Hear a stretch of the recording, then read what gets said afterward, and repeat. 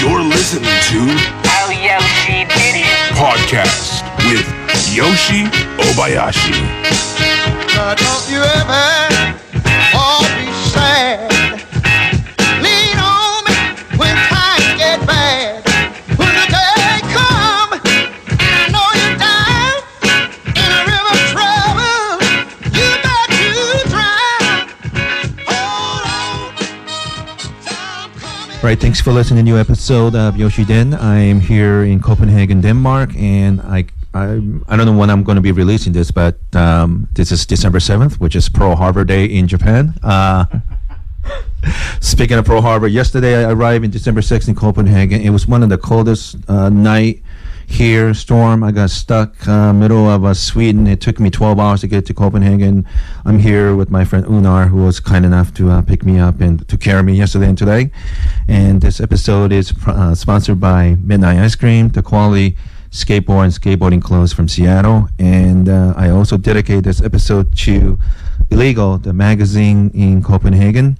Illegal magazine.dk. DK stands for Denmark. And Michael Olsen provides this magazine for addicts to sell in Copenhagen. And the seller will take 40% to feed his or her drug habit. And no matter how you feel about it, these other people needs our help. And crime has dropped quite a bit in Copenhagen as well. So please check out Michael Olsen's clip on Vice, and had a terrific time interviewing him today as well. So anyway, I'm delighted. I'm here at Man is For Real studio, and I'm here with Nick Colhans. And Nick, I didn't realize until 30 minutes ago we met before. I guess you came to one of my show, and anyway, I'm very thrilled that you're doing this because you got a lot of interesting stories. I know you have a lot of interesting stories. So would you mind explaining to the listeners? You know, you're let's be honest, you're a legend in this business. Could you tell what do you do, and maybe even talk a little bit about your background before we talk about your trips in LA and your relationship with the Eazy-E and everything? Yeah. Yes. Well, like you said, my name is Nick Colhans, and I am one half of the producer duo Madness For Real. We have been producing since '86. And in '92 we went to LA and started producing for Eazy-E. Well, first of all, how does that happen? You know, you're a young guy in Denmark. Eazy-E, obviously the legend. You know, it's not like you get a job like that. What's the story? How did that happen? Well, we had a manager that was the first in booking shows out here for hip hop acts. Mm-hmm. He had everyone from Queen Latifah, EPMD, of back in the days, very famous names, and so he built up a network of people, and he started. The reason why we actually got in touch with Eazy was through a guy called Dave Funkenklein. And Dave Funkenklein was the president of a record label out on Disney, actually, called Hollywood Basic. And our first project, actually, through him, was to produce some prisoners from a maximum security prison, Rahway State Penitentiary, they had a program called Scared Straight, where they... Oh, I remember. Yeah, from the 70s. Yeah. And this was actually, they wanted to do some music. And through Dave Funkenklein, I didn't do it. Some of my colleagues went actually to Rahway State Penitentiary, went in there, recorded a couple of tracks with him, shot a couple of videos in there as well. Sure. And actually, one of the videos got nominated for an American Grammy. And through that, we came on to this project, and our first productions actually in the States was producing some tracks for this album for these prisoners, lifetime prisoners from Rollway State Penitentiary. And but you actually went to the prison yourself? I didn't. One of my colleagues went in there. He said it was the scariest moment of his life because you cross the line where it says when you step over this line, it's on your own risk. And to add something, Scandinavia, the way you guys run, I mean, I'm just putting all the countries like Sweden, Denmark, and Norway together, but the way you guys take care of people is way better than most of the planet. And in fact, when Saddam Hussein was captured, first thing he asked was he wanted to be transferred to Swedish prison. So, I'm sure he didn't ask for American prison because it's horrible. Or Mexican prison is horrible, right? So, okay, so you guys were doing that. Yeah, we did some cuts on that album, and through that, through Dave Funkenklein, he was very impressed with our work, and he knew a guy that did street promotion for Ruthless. And which is the Eazy-E's which was Eazy-E's label. And through the street promotion guy, Eazy heard our music, and this was just after Dre split from Eazy, right, with Suge, and so Eazy needed beats, and Eazy always had foresight. He always had foresight. He one thing that he acknowledged us was, of course, like mind-blowing to us, but it was also proof that he knew better. For some reason, this cat from the ghetto just knew better. I mean, he signed Will.i.am. Yes. I mean, I was fortunate enough to produce Will.i.am's first single ever. Again, through Eazy. But Eazy, he told us, come on over. And, we just started right off the bat. The first song we did with him was, we came in the studio and he said, you need to do a Christmas song. And we paused for a second. Really? Was you want us to do a Christmas song? Yeah. And that actually, and he wanted the whole of Ruthless to rap on this. So, it was pretty weird to sit there doing our first track ever with Eazy.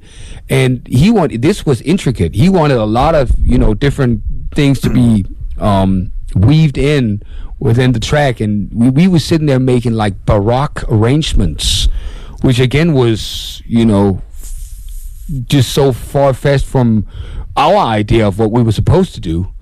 But, the track came out and, I post it every year. It's Merry Motherfucking Christmas with Eazy-E. And it has a lot of, that track actually has a lot of stories. I actually have my vocal debut on there as Horny Santa Claus.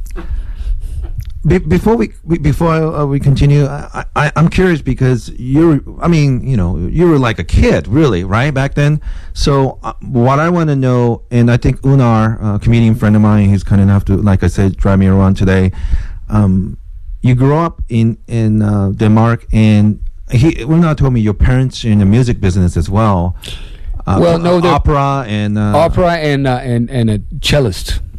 And was there like tradition of hip hop music in Denmark at that time? No, but so how does this kid from Denmark with, I'm no expert, but opera, you go from opera to hip hop, that's a huge jump. So how did this? Well, kids usually rebel towards what their parents does. And I think I did the same, but hip-hop just struck me. It struck me back in 82, 83 with dancing, the electric breakdance and all that stuff. And I just liked the fact that it was honest. This was honest. You had to be good at what you did, because if you didn't, people would tell you instantly, and the only medicine you could actually get was to go home and practice. Sure. And I actually loved that concept. And it's very honest. And plus, I think that, on top of everything, I felt out of place in Denmark. Because one thing is that, I came from an artistic family. Sure. And a lot of, my friends that surrounded me they didn't have the same background. So I guess at a certain point I felt very misunderstood. And plus, I've never been like into rock. And this is a country where we clap on 1 and 3.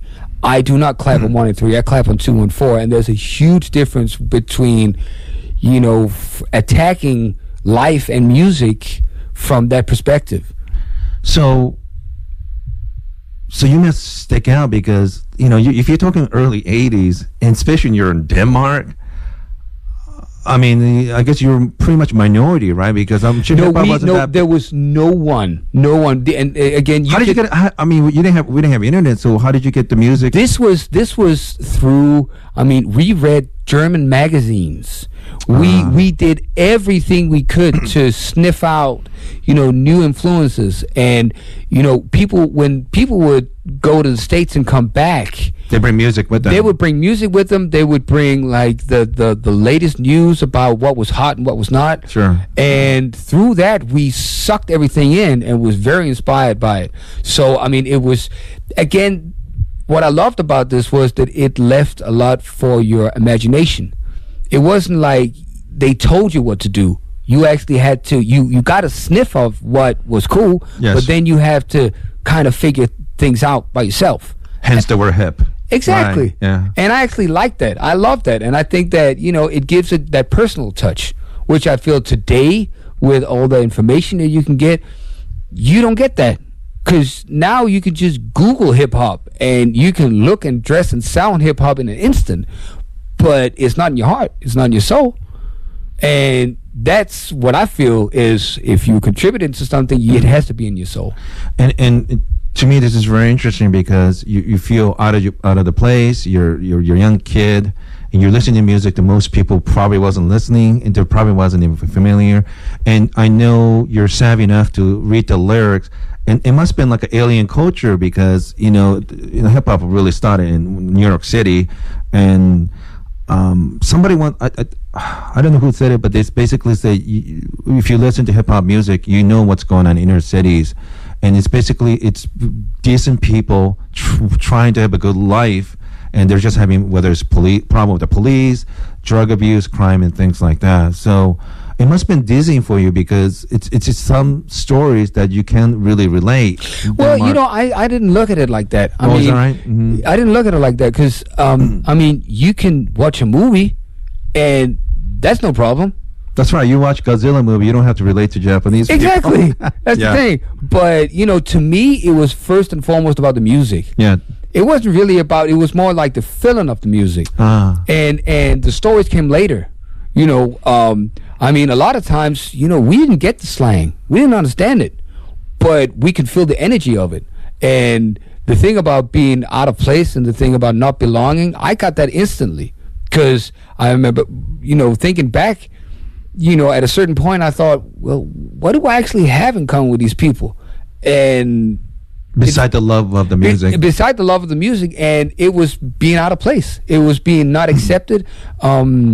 Being told that you were wrong. Mm-hmm. I remember coming, this was just when Cypress Hill hit the streets with their first album. When, the flannel shirts was out. Yeah. And I remember us, of course, we all dressed in flannel shirts because, that was cool back then.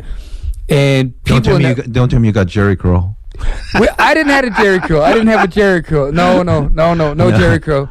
But people would, ask us. I remember people would ask us where our dogs were, and we paused and looked at them, and they actually, because they thought that we were bums, and bums in Denmark usually have dogs, so they thought we were bums. That's how alienated we were from the rest of society because we looked and talked differently. So you have a few friends who were into hip-hop music just like you, but it was still really minority. Well, it started off in like mid-80s mm-hmm. where there was this one place in the central Copenhagen. This was a youth place for young people, where this was the epicenter of hip hop in Denmark. It was up on the 5th floor, mm-hmm. and I remember coming up the stairs, and you can hear the music, and it was mesmerizing, and that kind of founded the whole thing up in those rooms. That kind of founded the whole thing for Denmark. The hip hop culture actually got founded up there.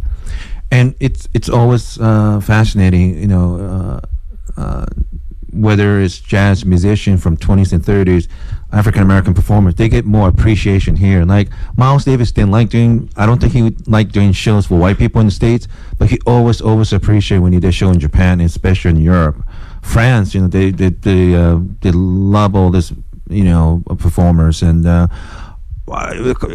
it's interesting. I mean, hip hop is huge now, but it seems like maybe Europeans are a little bit more ahead than most. I think because we actually can afford to. I think it is because we don't have those kind of problems. Mm-hmm. We don't have to think about struggle, and therefore we can turn our attention to something that we actually like. Right. I think that everybody, I think a lot of people love to go deep into certain genres and subjects. It's just about, do they have the time? Sure. And we have the time. I mean, we come from privileged homes. So therefore, it's not like we got money, but, we're not poor. Sure. We can get clothes on our backs and do whatever we want to do. So what kind of music, which hip hop stuff you were listening in the early 80s? Like, well, I mean, there wasn't a lot. Mm-hmm. I mean, my first. Which one kind of grabbed you first? Like, it must have been like Malcolm McLaren, Mm-hmm. Buffalo Girls, Herbie Hancock, Rocket. Herbie Hancock? Yeah. I used to work for a porno company. Yeah. And Herbie Hancock showed up two separate years, and he's a huge fan. And he's so honest. He said, "I don't even give a." He didn't care. Like people knew that he was in porn and stuff, but he was the coolest cat. He was so cool. And even when he's, how people look awkward, they don't want to be seen with the porno stuff. He was so comfortable with it. He was so honest. But yeah, he was really, really into it. Herbie Hancock used to come to our booth all the time. Evil Really? Angel. Yeah. No, because he's a music legend. Yeah. We even had 50 Cent at the porno convention, and Mike Tyson, and we'll talk a little bit more because even I knew, like, whenever I was in Atlanta, Georgia, 4 or 5 months, and the strip club at the DJing, how much about the hip hop music is important in strip club, and how you want to promote certain music, you have to go through the critic at the strip club, So it's a lot of fun stuff. So. So you're listening to all this music. What does I know your parents are accomplished musicians, but what did they think? They're okay, concerned? Yeah, no, they're okay with it. So they're pretty progressive then. Well, or just acceptance. A lot of they accepted what made me happy, and they could see it made me happy. Plus, back in the days when we were breakdancing and doing stuff like that, we would practice like 6, 7, 8 hours a day. If I was a parent, I would, if it's a healthy interest, sure, and your kid is happy, fantastic. And the youth center I was talking about, this was amazing too. When we came up in there, nobody was drinking, nobody was smoking. They didn't even pay attention to the girls. It was all about the hip hop. Mm-hmm. All about the hip hop. There was, to this day, I've never seen anything like it.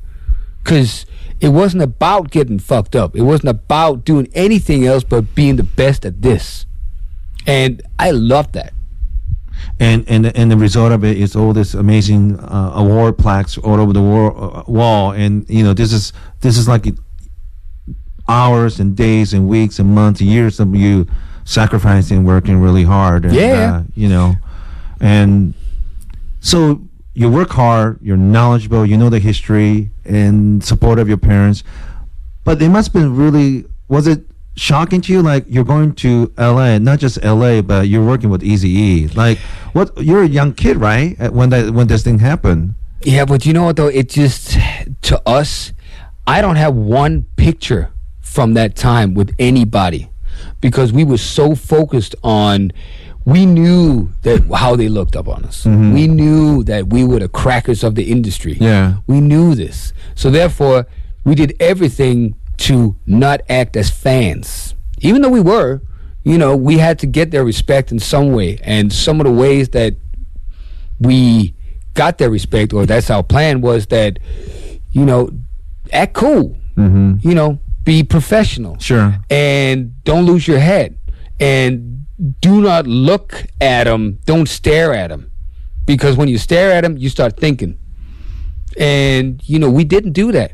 And it was actually, I don't think that we actually, it didn't even dawn on us that we actually did this while we were doing it, because it was so far away from everything that we knew. So just doing it and doing it well meant that we had to have discipline over our own way of conducting ourselves. I see. So it wasn't really, I remember a couple of times, again, true hip hop. I remember sitting in New York in Universal's. This was called MCA back in the days. We were sitting up in one of the offices, and our publisher at the time, a guy called Jesse Jackson, he said to me, what's his name? Jesse Jackson. That's okay. But he said, listen, I want you to, there's this new cat, he's in the building that I think you should play him some beats. I was like, all right.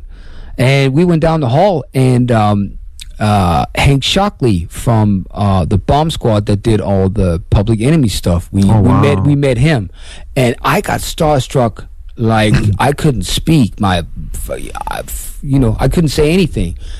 And the fact that we went down the hall and I played Puffy a couple of beats didn't really matter to me, because I just met Hank Shockley, so Puffy wasn't really interesting. Okay. So that it's funny to look back on, but that just it showed where I was at the time. Sure. And it wasn't about the money. It wasn't about the fame. It was about being good at this and the love for this, because this was unconditional love. It gave everything back. And when you're working with these A-list guys, it literally take your game to another level, right? Because usually when you play with people that are on a higher level as you, they tend to draw you up. Sure. So yeah, definitely. And plus, but we were very technically knowledgeable back in the days. We did stuff. We had a laptop in '93. Whoa. We produced on a laptop in '93. And we take that shit really granted because everybody's a computer, but no, back in the days, this was a big thing. They looked at us like we were from space. But this was we were very knowledgeable, and we could get things done. We didn't have to smoke ourselves half through, the session in order to actually do something. We did it right off the bat, and they loved that. Plus, you couldn't hear on our music that we were white, and that usually people. Wait. What do you mean? Like when you sing? Or? No. When we did production. Is it that obvious to them, or no? Actually, and that was what people was mostly impressed by, was that you couldn't hear that there was no. It was so black, the things we did, that when they saw us, they were very surprised. They're like, we didn't know you were white. You know what? That's the same thing with when Dr. Dre heard Eminem's music. He didn't know it was a white guy. You know, that's a great tribute when a black person doesn't realize it wasn't from a black person. Exactly. Yeah. So, I have a lot of questions, but what was it like when you met Eazy-E the first time? Eazy was just, we met him briefly at and this is the first time you traveled to LA. This is the first time I traveled to the States. Oh, okay. Well, maybe the second, but I was so small that it doesn't even count. But we just met him briefly at a parking lot. But I remember going to his studio, Audio Achievements, out in Torrance, and I remember we went to Torrance. I graduated from Torrance High. So, well, there you go. Yeah. But we was out there in Audio Achievement with Donovan the Dirt Biker Smith, who had the studio. Yeah. And I remember I didn't know Eazy was in the building, so I had to go to the restroom, and I went to grab the handle, and the door opened. And one of his bitches from Gangsta Bitch Mentality, or was it the group Menage a Trois? I can't remember. But she came out drying her mouth off, and Eazy, was fiddling with his belt and was like, you can go in now, And standing there peeing after that was, I was laughing so hard because of course Eazy was getting a blowjob. Yeah. Of course she was. And of course the it's one of those job descriptions. It's a job description. Yeah. And And to me, it wasn't as much. It wasn't so much about being starstruck. It was more like, I appreciate what you do, and I feel you. Mm-hmm. And it wasn't. And again, I think it was the music that actually transcended towards not so much the stardom, but more like, you're good at what you do. And I think it could have been. I could be equally impressed with a person from Denmark that was real good at breaking. Sure. But it just happened to be easy. But, thinking back on it, yeah, but I didn't have the same perspective back in the days. So what was he like to work with? I mean, cool as fuck. Yeah. He was so cool. I mean, and he was colorblind. He really was colorblind. And I remember his bodyguards didn't like us. It was called Denmarks. Marks. And right. yeah, and they didn't like us at all. But he was real cool, real cool, and always, because at the end of the day, only thing that matters, like, you love music and he loved hip hop, and that was it. Yeah. That was it. And he he block booked the studio for years, so you could just go in, and so we were there all the time. But he was always cool, and I think that's one of the keys to his success, was that he had this. He didn't feel like he had to control anybody like that. Mm-hmm. I mean, yeah, of course, when he was dealing or he was doing gangster stuff, yeah, of course. But the music, no. He was very laid back and very cool about it. But he, for some reason, had this vision, and his vision was so different from everybody else, because it seems as if that he had money. That's the thing. He didn't have to. Maybe he was drug dealing, doing whatever, but he had money. He wasn't struggling. So therefore, I don't think he had the same problems as a lot of other people, and he seemed content. A couple of people were telling me that he was so successful selling drugs, but he had a vision, like, maybe this is not something that he could do forever. He made a transition to hip hop, and I know a lot of porno guys and drug guys trying to make it to hip hop, but it's not the easy business. I'm saying the word easy, but he obviously had the vision, work ethic, and the talent. And, he was good at conducting. He was a very good conductor, and he acknowledged and saw talent. But he didn't have any, like most African performers. He didn't have like a formal training in any music, right? At all. And it was the amazing part. And I mean, Boys in the Hood, that wasn't for him. They said, go in and try and rap it. That wasn't for him. Mm-hmm. And first thing Easy said was, I can't rap. Okay, well, rest is history. But yeah. And I just think that, he wasn't scared. He wasn't scared of nobody or nothing. But it wasn't in like a defiant way. It was more like a relaxed way. Which again, he didn't challenge people. It was more like he wanted to collaborate with people. I mean, do you think some people are just born with that musical talent? Because I read stuff on Jimi Hendrix, and I was shocked. Like, he never had a lesson. His dad bought him like a used beat up guitar, and he just started playing. And I'm just wondering, how the hell people do that? But let's just say, Easy wasn't a great rapper. Technically, no, he wasn't a great rapper. Mm-hmm. Easy was charismatic. And had a swagger. He had a swag, and he had a way of, because he was living a life. It wasn't like something that he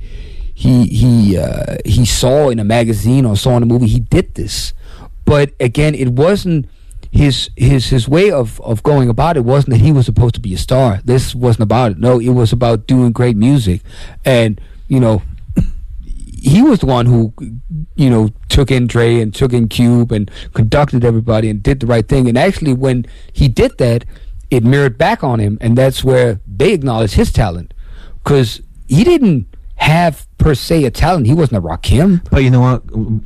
I have to say, it doesn't matter if it's music or sports or movies. The talent of recognizing talent in other people, that's a talent right there. Oh, yeah. Because me not knowing a whole lot about music, it's obviously you picked Dr. Dre and stuff. Now, of course, it's so obvious now, but for him to know, he knew it right away back Well, then. you know, back then it wasn't really Dre that was the shit. It was Yella. Oh, is that right? Yeah. Yella did a lot. Another person I met at the porn convention. Yeah. Yeah, oh yeah, he's heavy into porn. Yeah. I know. He was so cool. He's Yeah. so cool. Yeah. No, but Yella was the man. Yella was the man, and then I think that Dre kind of, well, you know, if I can't say it per se, but you know, it seems as if that they did a lot of stuff together back in the Wrecking Crew days. Mm-hmm. I think that Yella did more than people know, and I actually think that Dre learned a lot from Yella. Also because music back then was very scratch oriented. You scratched in breaks. You didn't Okay. have a loop.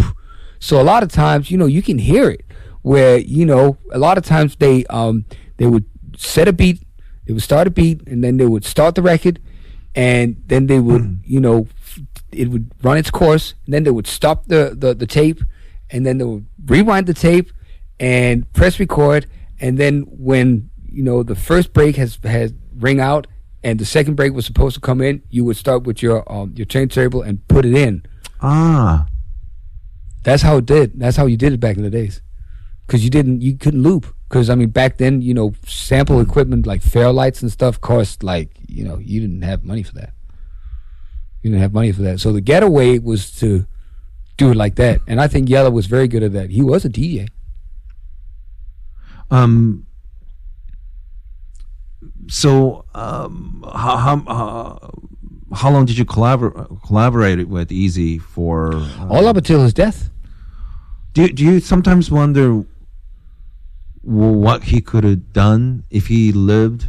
I think Easy could have. Sky's the limit. Sky's the limit.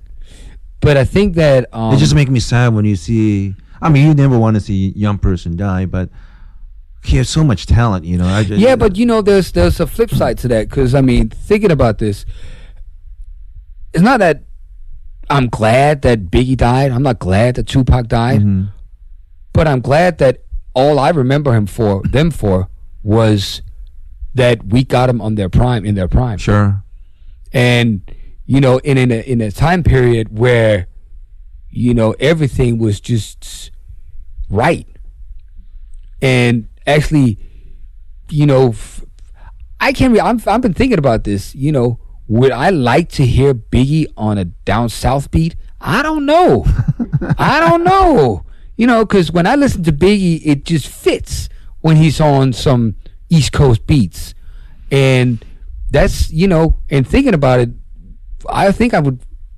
It's not like you have a choice, but thinking back on these people, I love that I can remember them for what they did. Because a lot of times, especially in how the music business is today, I don't know if they would have the same depth. Oh God, I better be delicate when I ask. Do you think there's certain hip hop artists still alive you wish God, he should have died 10 years ago, so that way we don't remember him. We don't remember him the way he is now. I'm not. No, but you know why? No. You know what I'm talking about. You don't I know you don't have to name names, but you know what it is? You know what it is? No, because they give us perspective. Yeah. They give us perspective of what not to do. So we can decipher the enemy. Because sometimes I wonder, it's sad when James Dean died so young, but it's really weird. He died at the peak, all his movies still. I mean, in Japan, he's still such an iconic figure now, and even young kids know who Eazy-E, and they were not even born back then, Yeah. Well, the strength of a legacy. So you work with him, and I think Unao told me a little bit about. Were you in LA during the LA riot, or? I actually, we were 4 people in Madness for Real at the time, and we went back and forth from Denmark to LA in shifts. And during the riots, I think I came a week after. I see. Well, I have listeners that doesn't live in the States, and what was LA for you back then when you were visiting? Because it had changed a lot. Oh yeah, but I mean, of course. Well, before you answer, and before you went first time, people who watch a lot of American movies, they have preconceived notion of what LA. I did more. It was more instinctive. Is that right? It was more instinctive. I didn't have like a vision of it. I was just curious. But I remember the thing that irritated me the most, and it doesn't really no more. But I remember when everybody was running around with brown pride, black pride, and I was kind of annoyed that I couldn't say white pride. Yeah. I was kind of annoyed. Well, you can if you're in Germany. Yeah, well, but actually, no, you can't. Well, that's true. That's the law. Because actually, that's not good. But no, it kind of that pissed me off actually. But then again, I looked around and I was like, well, I'm sticking out like a sore thumb, and I have. But you know what is interesting? I think the most artists, I noticed this, that I don't know if we talked about it in the podcast or before, but African American artists, they definitely recognize white Europeans completely different from the white people in America, because it's almost quaint, because sometimes white Europeans don't know exactly the racial conflict and history over there. So I've never really heard malice from a black performers, whether in comedy or music, that they feel about the white Europeans. Well, it's like, maybe we're distant cousins of the man. Yeah. And because we weren't there to drive people out in the cotton fields. That maybe we're innocent then, or kinda. And especially some white Americans are afraid to talk to black people, and I know you didn't have that sort of thing at all. Yeah. No. Well, and this is also funny that, because I remember back in the days that, while we were producing Cube, he went into Nation of Islam, and not even Nation, he was a 1%er. And there was an article in The Source where they actually mentioned us, and they said, well, you've been dealing with, Madness for Real. And they're white. And aren't they devils then? Yeah, well, Cube said, well, they're cool devils. So, I mean, he could distinguish between those two. And I just think that they acknowledged the fact that we were good at what we were doing. That reminds me of that scene from Goodfellas, Ray Liotta's character. His character was Italian, but he was trying to marry his girlfriend, and his girlfriend's Jewish, and the mom was concerned. So the mom asked, which half is Jewish? And he said something like the good half. Or like, yeah. And, yeah. So you, I mean, so when you went to LA, you surely noticed some racial tension. What was that? Is that strange? I mean, that's not something. Again, it wasn't something I really thought about. Cause did you feel it? Well, I mean, not against you, but it just.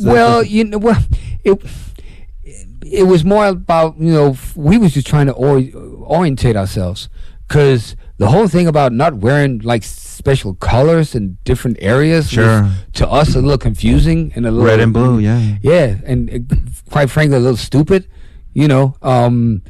but it was more about us trying to get to grips with what was going on around us, instead of trying to have an opinion about it. Also because we actually I remember coming to LA, and since Denmark we talked about this earlier, that there's a lot of jazz. There's a lot of jazz history here. Mm-hmm. So therefore, the hip hop community was built up on sampling jazz samples. So for us, that was hip hop. So coming to LA, I almost died laughing first time I saw a person play a keyboard over a hip hop track. I was like, that's not hip hop. You what? Get that thing away. Why? But we didn't have that whole Funkadelic Parliament thing. We didn't have that. So therefore, to us, we didn't get it. But we found out pretty fast that, okay, we have to learn this, because, they have a reference to something we don't understand. So we learned that pretty quick. So for us, just to get that thing into place and working with it like that was, it took all of our energy and focus. So we didn't have time to, think about racial tensions or, because we had a job to do. Did Easy tell you during the LA riot? I think I might have forgot. Una told me, but did Easy tell you any interesting story during the LA riots, or what? Not really. Not I mean, really? the Easy didn't really talk about a lot of stuff outside the studio. Wow, so he was that focused. Yeah. No, he would clown around, you know, and make crack jokes. You know, you would get smoked in. That's how it was. You know, get smoked in with his licorice papers. He always loved the licorice papers for some reason. No, Easy he was not very political.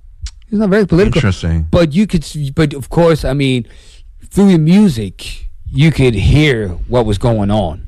So it wasn't. He was not content, but he was still smiling.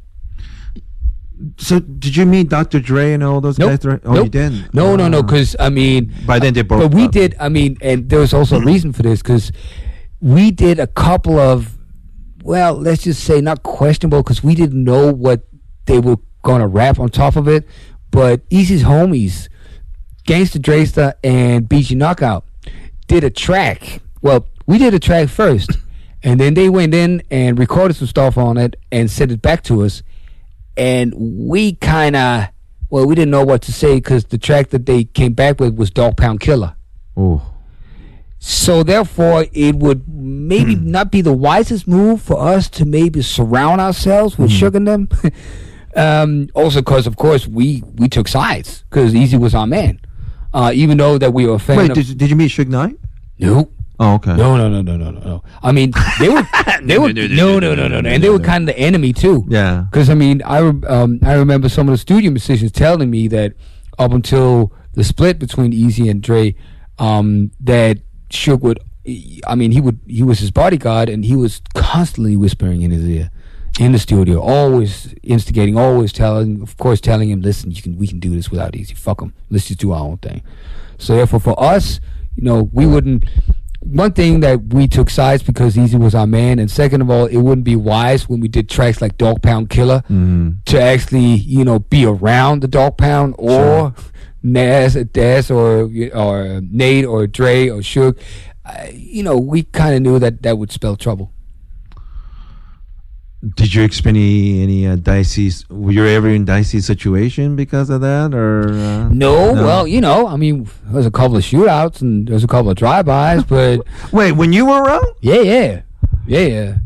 Wait, don't put it like casual. Wait, how many? Just once or twice? Not a couple of times, but Wait, would you mind tell me the circumstance? no, it was more like, you know, we were out in the club, and all of a sudden people started shooting, and we were with, you know, couple of rappers, and I guess their friends was, you know, in altercation with some other dudes, and, you know, it just happened so fast that, you know, it dawns on you later that, okay, I might have died here. Yeah. But, you know, other than that, is because I think we accepted it as being part of the game. It wasn't, you know, and if it's your time to go, it's your time to go. You know, you do realize most people don't have that attitude. Well, I mean, I'm just saying. You could either. I know you're so focused music, you tolerate even getting shot at, but I'm just saying most people don't tolerate, you know.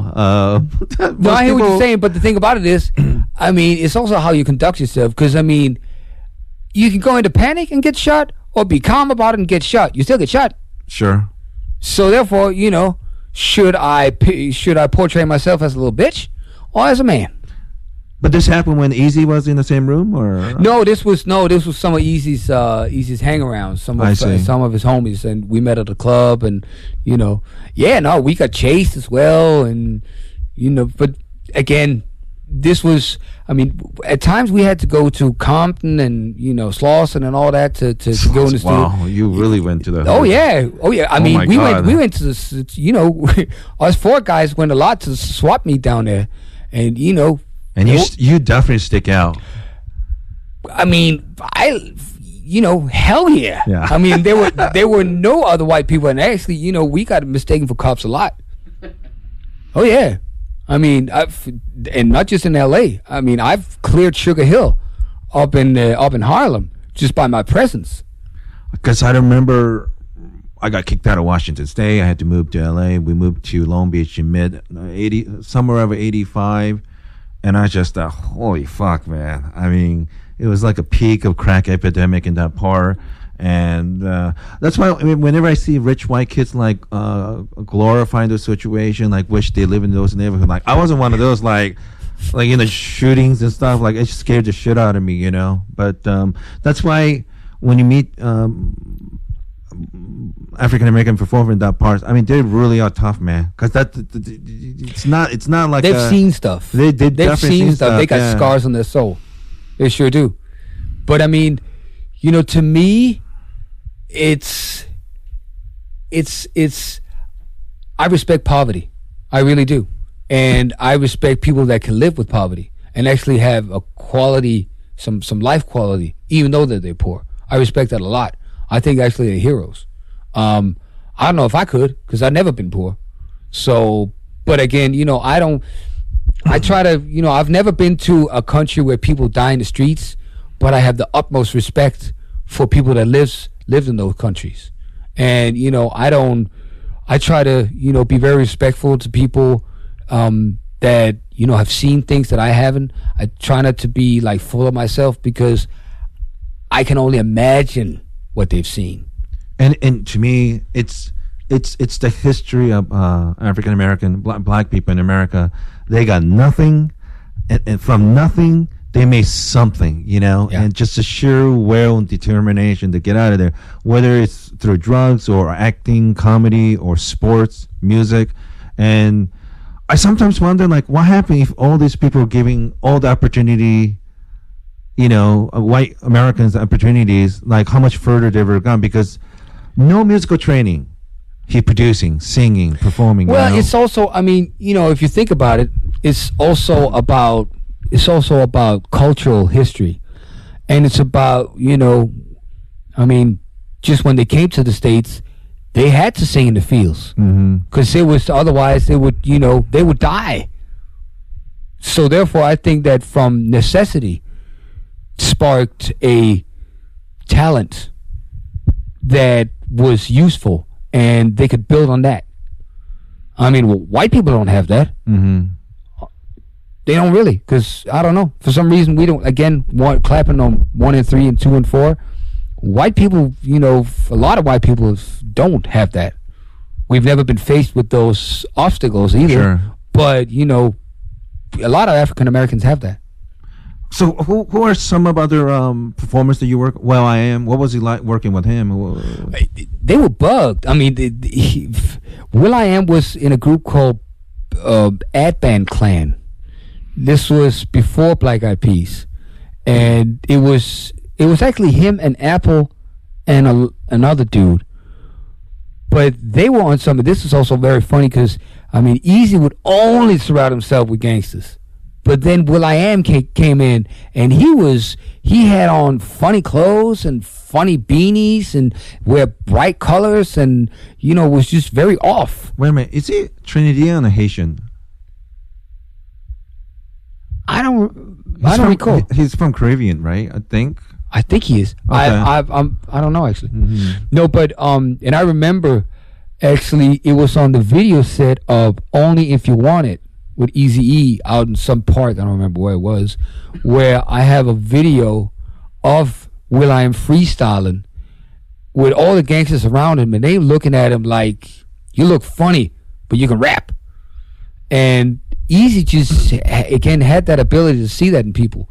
But Will was cool, but he was very lyrical. Very lyrical. It wasn't like, you know, he's just a hit machine today. Just a cold-ass hit machine. You know, don't get me wrong. I think that he's, you know, one of the best of what he's doing. But his attitude towards his music was very different back in the days. And he was. I mean, how so? I mean, he was just very into words, and he was very into freestyling.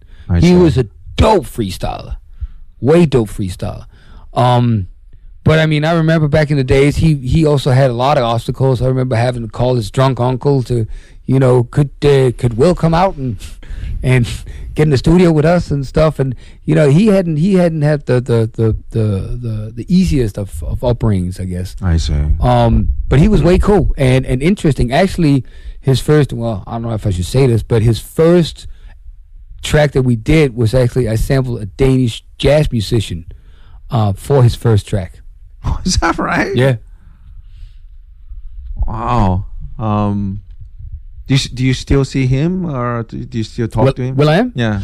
Not really. No. I mean, but he over the years, I've hooked up with him when he came to Denmark, and he had a show some years ago at our national stadium, and I was hanging out backstage with him, and he on stage acknowledged me and my crew and said that he had a special connection with Denmark because of us producing his first track, which that's nice of him. It was he was just stand up dude, just a good guy, and I thank him for doing that because to me it was a huge deal. And who's some of the other talents you work we did with? West Side Connection's first track, which which I think was one of the instigators of the East Coast West Coast war. Oh wait, can you explain? West Side Slaughterhouse. Well, on the track, Cube says hip hop started in the West. Ice Cube bellowed through the East without a vest. Oh. And again, we just did a track, and they spit on top of it. Which when we heard it, we were like, "Well, guess we ain't working with no more East Coast people."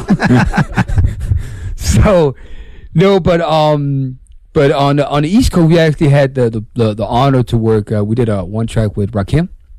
Is that right? Yeah.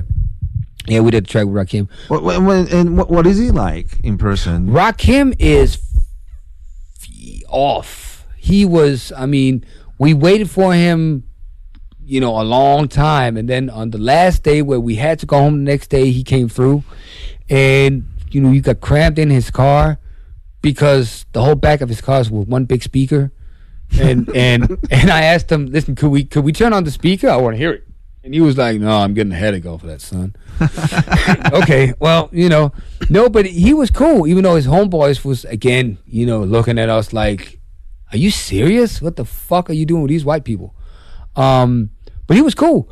But actually, I thought that, I had a vision of him being, because I always thought he was so strong lyrically. But for some reason, he wasn't, around, feeling it that day. But he had to really do a lot of takes and really go back and work over and over again on this track. I see. But I mean, again, just my first 12-inch was "Move the Crowd," Eric B. and Rakim. So that was an iconic experience for me. But other than that, I mean, we worked with Eric Sermon. Let's see. Anyone that you thought was going to be a jerk and you ended up working for them, like, wow, he's actually pretty cool dude. Well, actually, you know what though? Listen, I actually didn't think I didn't have any perception of people being a jerk. Mm-hmm. They kind of exposed themselves, and surprisingly enough, there wasn't a lot of them. People was actually pretty cool. You're so lucky. Yeah, There's a lot of jerks in comedy. It's not like I just think that we had something that they wanted. So I don't think it was because of my blue eyes. But no, I mean, we worked with, and then of course we did, through Easy, we did Q, we did Ran, we did Dub C. We actually got, I remember, going into a studio, and there was this very skinny guy with funny hair that came in, and you could see that he was clearly either a drug addict or there was something wrong with him, and we kind of agreed on, okay, I guess we have to go to the liquor store and get him $20 worth of 40s just to get him started. And we did some tracks with him, and he had some. He was like, you got some. Later on, we heard he got signed over the demos, and that was Coolio. So was his hair all fucked? He all fucked up, and he still owed me $20. Yeah. No, and then we did Coolio. Yeah, Coolio. And I guess I have to look back on the plaques just to see. Well, Mac 10.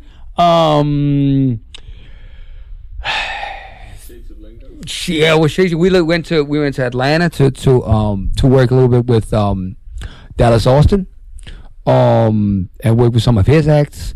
Can you explain to people who don't know about the hip hop music, but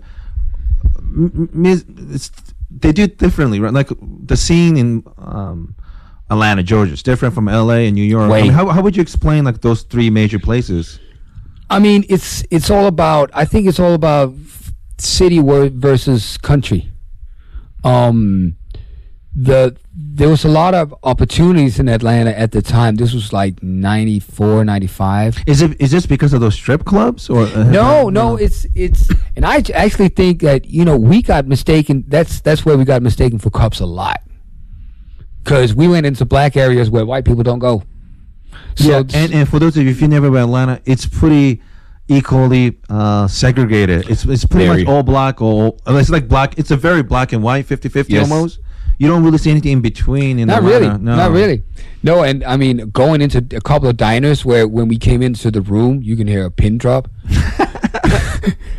And then they heard us speak, and they were like, "Where are you from?" Denmark. Oh.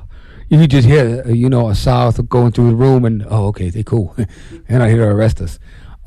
No, I just think that, and plus down South just have a different story. They are, I think that opportunities came to people that wasn't from the South. Mm-hmm. It was easier for people in LA and in New York to actually do something because it wasn't segregated. It's segregated like that. You had to work together. Sure. And plus, the whole South just have a history, and I think the white people also have a big part of it in down South, because a lot of them are racist. Mm-hmm. Very. I heard some people talking about it and, looking at them kind of funny, because what they were saying was just stupid talk, just so racist and so ignorant.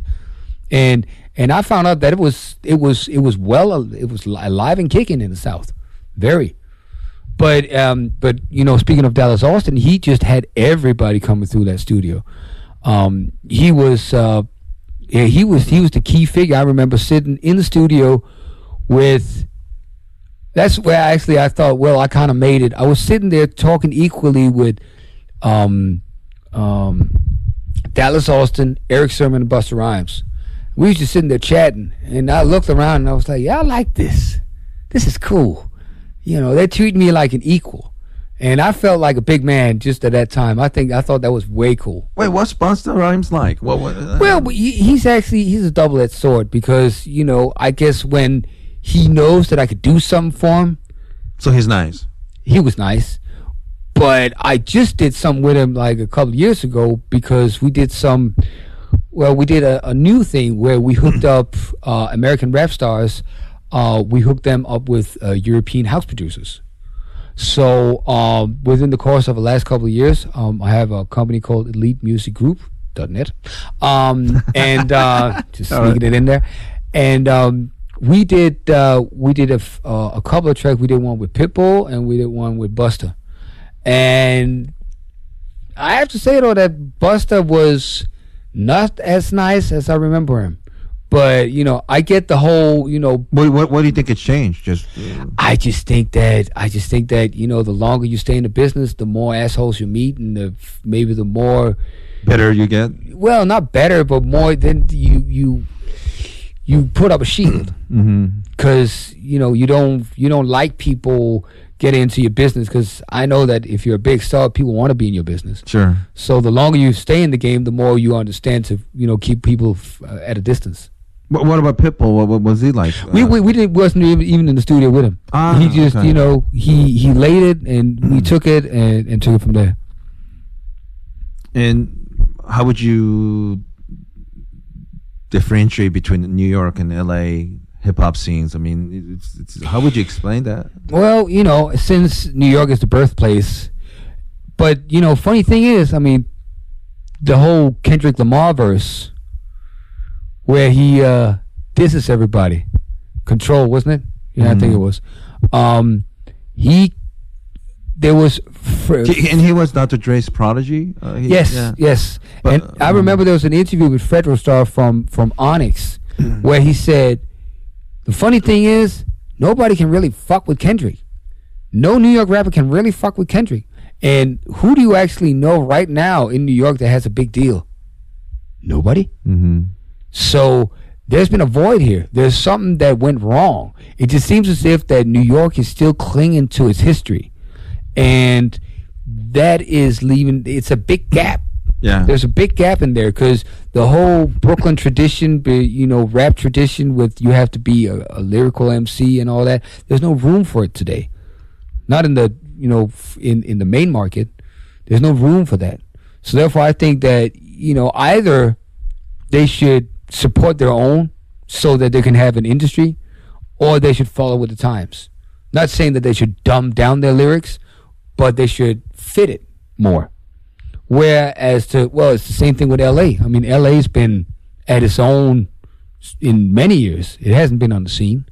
And that's due to, it seems as if that a lot of people in LA don't support LA music. For some reason. And as a European, is there any other hot spots outside of the USA that you were impressed? Well, technically, Asians have always been the shit. Technically. Really. I mean, they're on a whole different level. But it seems as if that it's more technical because there is a barrier in language and in understanding. But French MCs are very good. Very Is good. that right? Yeah, very good. Very good French MCs. But they're also on a very East Coast tip. They love the East Coast. And I have to admit, whenever that was, they had riots in France. I remember going to suburbs of Paris, and this is a common thing I hear all the time. Like when you go to black neighborhood, they say don't go to the white neighborhood. When you go to white neighborhood, they say don't go to the black neighborhood. And I just I don't have a problem with the people, but there's definitely I wouldn't quite say it's the same kind of racism, discrimination, but there's definitely racial stuff in France for Definitely sure. racial stuff. And you could feel it. And adding to that, many of these African performers used to be member of those former colonies, because France used to be colonized Africa, poverty, and I'm sure they still have problems with police and So, but that seemed like a very legit. Another place I always thought was interesting to me. I've been going to Berlin for the last 10 years. They have a very big hip hop scene in Berlin. Huge hip hop scene, but the thing about it is they like gangster. But again, and this is funny, when they gangster rap was huge in Germany up until the real gangsters start stepping up to people and saying, well, you be talking all this shit, prove it, I'm right here. Then people stopped. And now the biggest people in German rap are either owned by the Turkish mafia or if you're a gangster, you connected. So, but they are also, they have this typically very German thing where it's very dark and it can be very funky, but it's very dark. They have this, very aggressive sound. Also because, German's very good at, swearing in. Is that right? Way good. That's one of the things Hitler used. Platz, Staub. Oh, I see what you're saying. That's a really weird language because it sounds very harsh. But when I, not that I'm an expert, but when I listen to Wagner's opera, even though you're speaking German, it sounds beautiful to me. And I'm sure in hip hop, I've heard a couple of things and I don't know what they're saying. It doesn't bother me. No, but I think it's most languages you can make it sound pretty. Or you can make it sound very ugly. It's about the dictation and the tone of your voice. But if you want to make German sound bad or harsh, you can. I see. And last time you so easy. What was the? Do you remember? What was the? It was just in the studio. Just every day, studio, just regular ass shit. Working. And because it was so sudden, I think he knew for a while, because when he got sick, he died almost instantaneously just after. And I remember Dr. Dre finally showed up like a day before, the day of his death, and that a reconciliation. And I'm sure they both had a regret. And no matter how mad you get your friends, I mean, there was a reason why you were a friend with them to begin with. Yeah. And Definitely. it's Yeah, it was sad. Yeah. Also because, all the speculations about, he got injected and whatnot. No. He just fucked some skanky ass hoes. yeah. That was it. And he wasn't gay. Mhm. I mean, no. I never got that vibe from him. So, have you still traveled the States to do work, or are you just happy working in Denmark? Well, I did, like I said, I did this documentary in 2008. What was the name of it? Who's to Blame? Okay. And this documentary was just a brainchild of mine because I thought that questions that rappers got asked was just too dumb. So instead of sitting there bitching about it, I was like, all right, let's get an investor. Let's get some people who know some people. There was I have some homies that got this website called Dub CNN, and they knew everybody.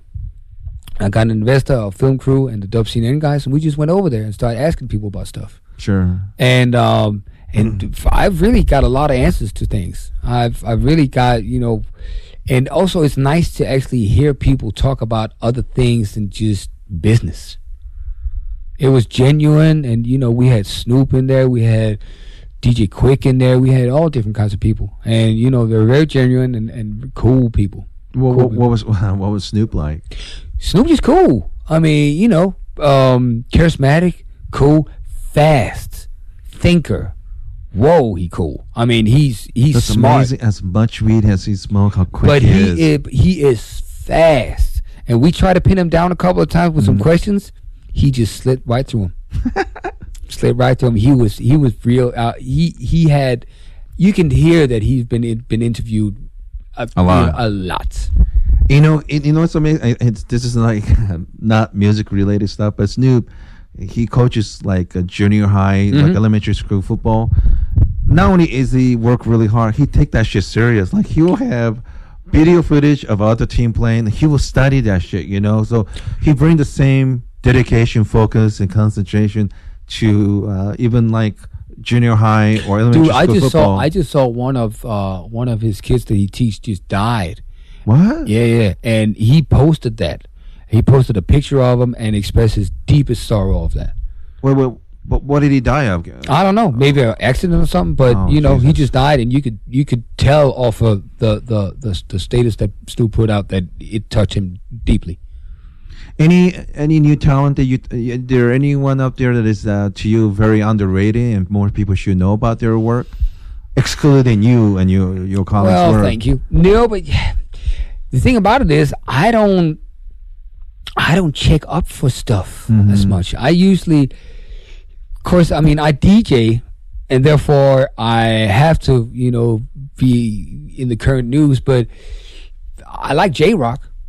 Oh, why is that? I mean, what is I it mean, about? J-Rock, just because he reminds me of, he has like on some, especially one track called Code Red he had with Kendrick Lamar, where he looks like he looks like MC Ren back in the days, and he just has that style, and he just sounds mean, and I enjoy him a lot.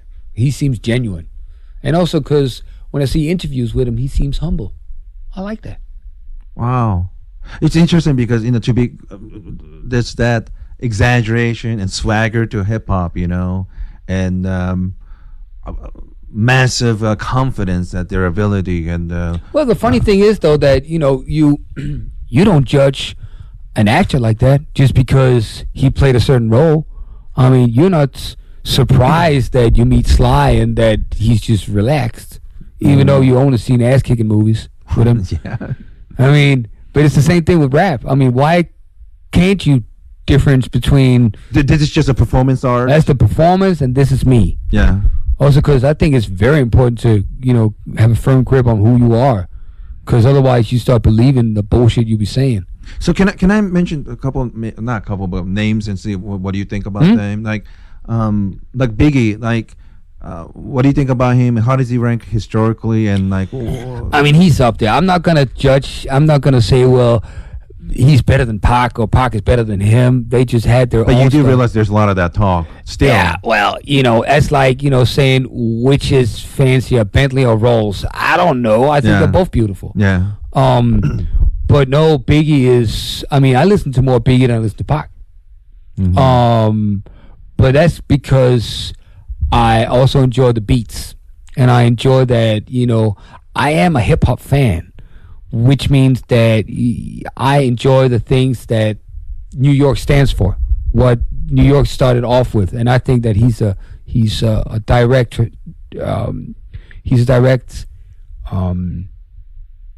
evidence to why this is so important. Yes. Where Pac was more, he was more like he was a rebel and a poet, and I understand. All Eyes on Me, one of my top favorite albums, but yeah, but Biggie he's just so important, so important. I just look at that guy, and you know how he always say, I'm fat, black, and ugly, whatever, but he just got this talent and the way he just perform, and I'm a good friend with Russell Peters, one of the biggest. He is the biggest touring comic in the whole world, and that's the guy he loves the most. And like the way he explain his music and break it down, and like, yeah, it's like. Well, Biggie Smalls, I heard Little Caesar talking about the Biggie. He was so articulate about that every word, even because he had asthma and he was fat, so he had to put a lot of effort in, speaking the words. Sure. But everything he wrote, and actually I understand. When you heard a Biggie track, you can understand everything, even though you're not from the country. You could hear everything. It wasn't like he had blurred talk. No, everything was crystal clear, and that's also what I like, his dictation. And his writing ability was just amazing. Writing wasn't it? ability, Yeah. everything, and it seems as if that also he was a genuine guy. Because also when you heard interviews with him, yeah, he could be tough and mean, but he could also be cool and just friendly. Yeah,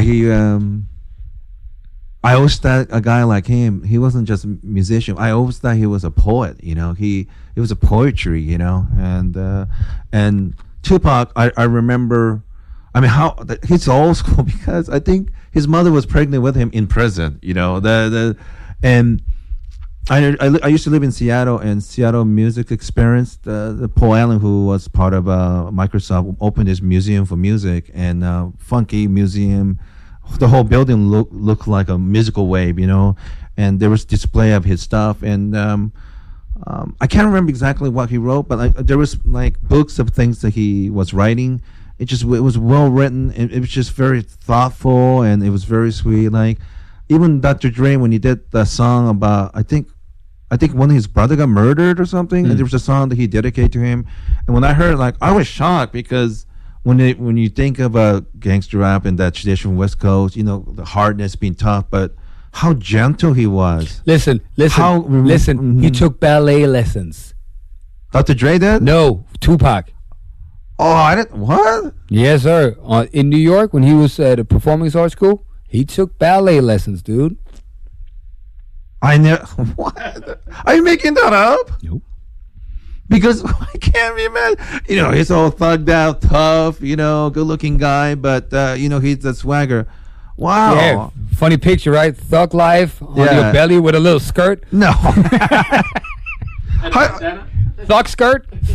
I never heard anybody say this. Is that something he hid away, or? Well, I don't think you promoted it. Yeah.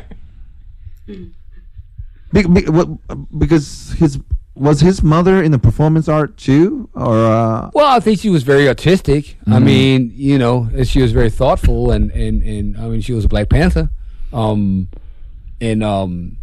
I think he was very sensitive. Very sensitive, and but he obviously hid that part away from the public, right? Well, I don't know if he hid it, because I mean, I've watched documentaries about this, and this is why I know. No, I don't think he really gave a fuck, really, but I don't think he was stupid either. I mean, Thug Skirt, no, I don't think Thug Skirt would have been one of his prime songs on All Eyes on Me. Oh. What's your general feeling about Eminem?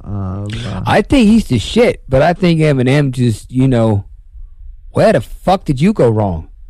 I mean, new shit, garbage, I understand you should change with the times, and I get it, but, I just don't like it. You didn't like the beat, or you didn't like the lyric? I don't like even though new shit with Rick Rubin, I think it's garbage. I don't like it. And I love when he was hip hop, and I loved actually when he had producers, when he didn't produce himself. I see. Because, you're one of the greatest rappers ever, no doubt about it, and you're white. Yes, we're all applauding.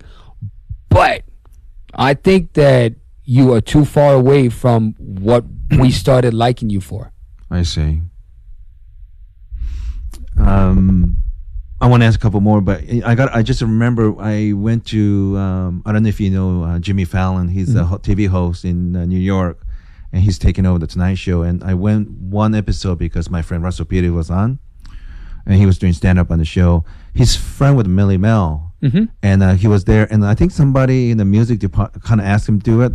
Man, I have to say, when I guess he was the guy who originated calling himself MC, one of the first one to call himself Probably. MC. Yeah, and I was blown away. I know I've heard him, but when you hear an old school guy like that doing music, and I think he was supposed to be a few minutes, but people loved it so much. I think he went for a long time, and Nick, it was something else, man. It really was something else. It was like Time Machine. That when I was listening to him do the music, it really took me back in the 80s, It was fantastic. And Russ also introduced me to Kool Herc and, all the Fantastic. I'm friend with DJ Spinbad and all those guys from New York. And I should study more because it's kind of funny. I met them before I knew anything about it. And after I meet them, I just kind of casually look. And then when I hear, God damn, these guys are the guys, every one of those guys. Before I forget, is it true? Eazy-E is the one who gave you that name, Cool Hands? No, it wasn't easy. It wasn't easy. No, it wasn't easy. It was I got Cold Hands. Cold Hands was because we, in our spare time when we wasn't doing music, we would drink and gamble amongst ourselves. And I just had the luck. I won everybody's money plus their caps and their hats and their shoes. But we could sit in 100 degrees, no AC, sweating. But once cards came out, my hands would turn icy cold. It's funny because when Unar said, Nick Cool Hands, and first time I heard, I thought it was some mixed martial art guy just knocking the shit out of people. Because it sounds like you kicking the shit out of people. No, not even far from. No, and plus, I think it has a nice ring to it. Cold Hands, Oh, it's a great name. I mean, and if I really have to, turn up the swag, I just, put a G in instead of a C, and it's Gold Hands.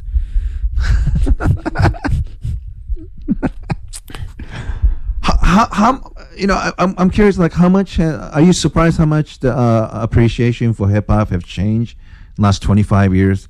Especially in Europe. I mean, I always laugh when I see European white kids rapping, whether in Paris or Berlin. I just, because I'm 44, so I grew up in the 80s, and it took them a long time to put hip hop music in MTV because they were just afraid to do that. There was a time.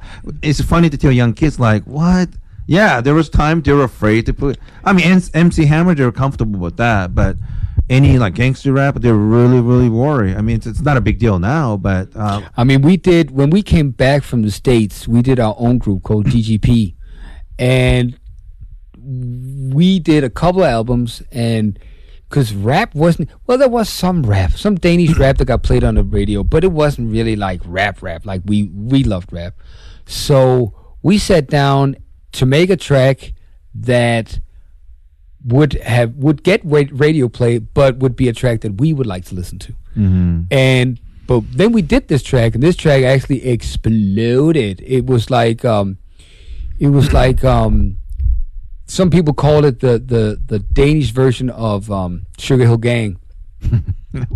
Yeah. And this was the first time that when that came on the radio. And this was '98. When that came on the radio, it was the first time we actually started hearing rap in Danish radio around there, because we were one of the prime examples of that. You could actually get rap. You could say some dirty ass shit and get it on radio. Also, because they don't censor in Danish radio. Is that right? You can play "Fuck the Police" all the way through. Yeah, and we don't do that in States. We never did. Nope. Yeah. Nope. No, because we're very, on our whole freedom of speech thing, and there's a tradition of that you don't censor. That's true. And in Sweden and Denmark, even like pornography, you guys were the first one. Yeah, we believe in the free speech, and yeah. Denmark was the first to release porn. Yes, and legalize it. Yeah, legalize it. Yeah. That's I was born in Japan, but I'm a U.S. citizen now. I love my country a lot, but there's just many things about Scandinavia. You just make me think twice, And one of them is the free speech, because we have history too. Think about this. I mean, the states are what, 250 years old? Yeah. I mean, when we were 250 years old, we would live in cages and knock each other with wooden sticks. So therefore, I mean, the reason why we got what we got is because we have a 1,000-year history. We have learned from mistakes. Yes. Generations have learned from mistakes. Americans haven't. Plus, I mean, it wasn't like it wasn't one people. It was, hundreds of people from different places, thousands of people from different places that came together as one. Yeah. Which again, creates a whole different set of problems, and it doesn't give that homogenic center of where you can actually. And you can't really mirror yourself in other people that looks different. You can see that in the States right now. People are so segregated, and it gives more calmness in society when you look like other people. Sure. Yeah. Couple more. I'm curious what you think of Kanye West. I think he's a fucking fool. I think somebody should slap the shit out of him.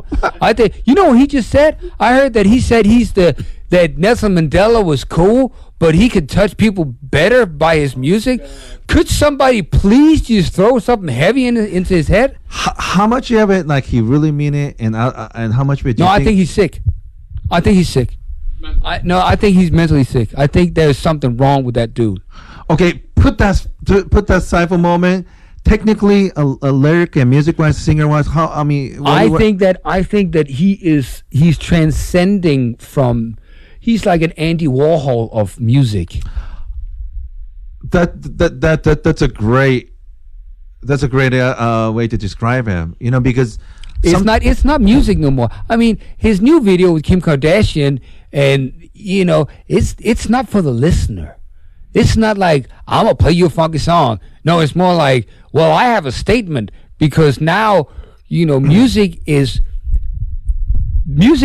today is part music. Back in the days, it was about the music. Now it's part music. Now it's about being famous and being known, and that's really the driving force behind everything. And that's what he emphasizes with that video, is that it's just him and his conquest of this craved lady on a bike, and and first of all, what the fuck is up with that nature shots in the beginning? This ain't National Geographic, and then it just doesn't make sense to me. And it's not. It's arrogant. He's arrogant, and something's wrong with him. I mean, but he is good at what he does, though. But you know what it is? Again, I don't. If I have a good, again, it's about taste. You can't really discuss taste, but if I like an album, I'm gonna put it on back home.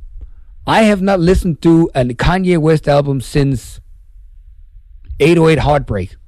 From there, he kind of lost me. There's some good tracks on there, and now and then he comes out with a good track, but other than that, no. He should be slapped like a stupid stepchild. I got to remind everyone, and the Andy Warhol reference that's a pretty it's a perfect description of it. He's an artist. No question, he's an artist. But it just seems as if you know, he got an understanding for how to promote himself, which is fantastic. Problem is now he's not believing his own bullshit. I see.